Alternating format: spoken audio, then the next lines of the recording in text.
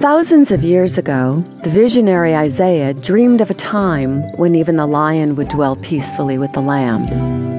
Many odd friendships have developed between members of divergent species: a cow and a rabbit, a mountain lion and a mule deer, a crow and a sheep. It is not at all improbable that occasionally a particular fox and a particular hawk might meet up.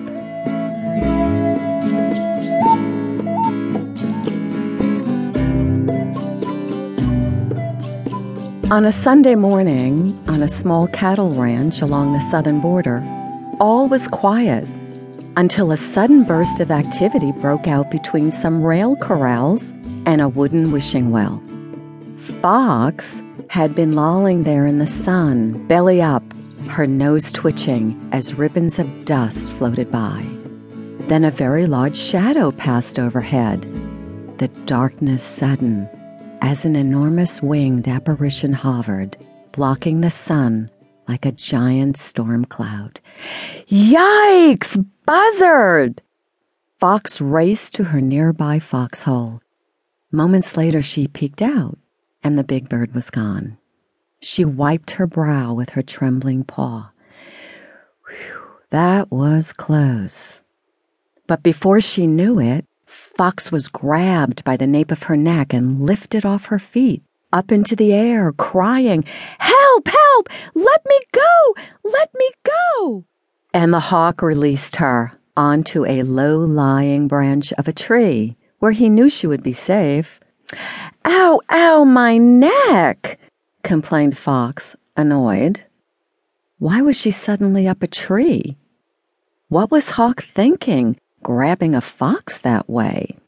"Better pinched than broken," Hawk carped back, guiding her view with his beak to a pack of coyotes, creeping along toward the very place where she had been foolishly lounging about like some bathing beauty, tempting fate and giving those ravenous thieves the wrong idea. Fantasies of tender appetizers and a little horseplay. He wanted to tell her to kiss his tail feathers, but he decided to take the high road. He lifted off the branch and winged as high as he could to a top branch. He could still watch her like he was watching her now, trying to get down from the branch without spraining her paws. "It's a good, safe branch," he muttered. "What's the problem?" He tried to look away, but his gaze was continuously drawn back.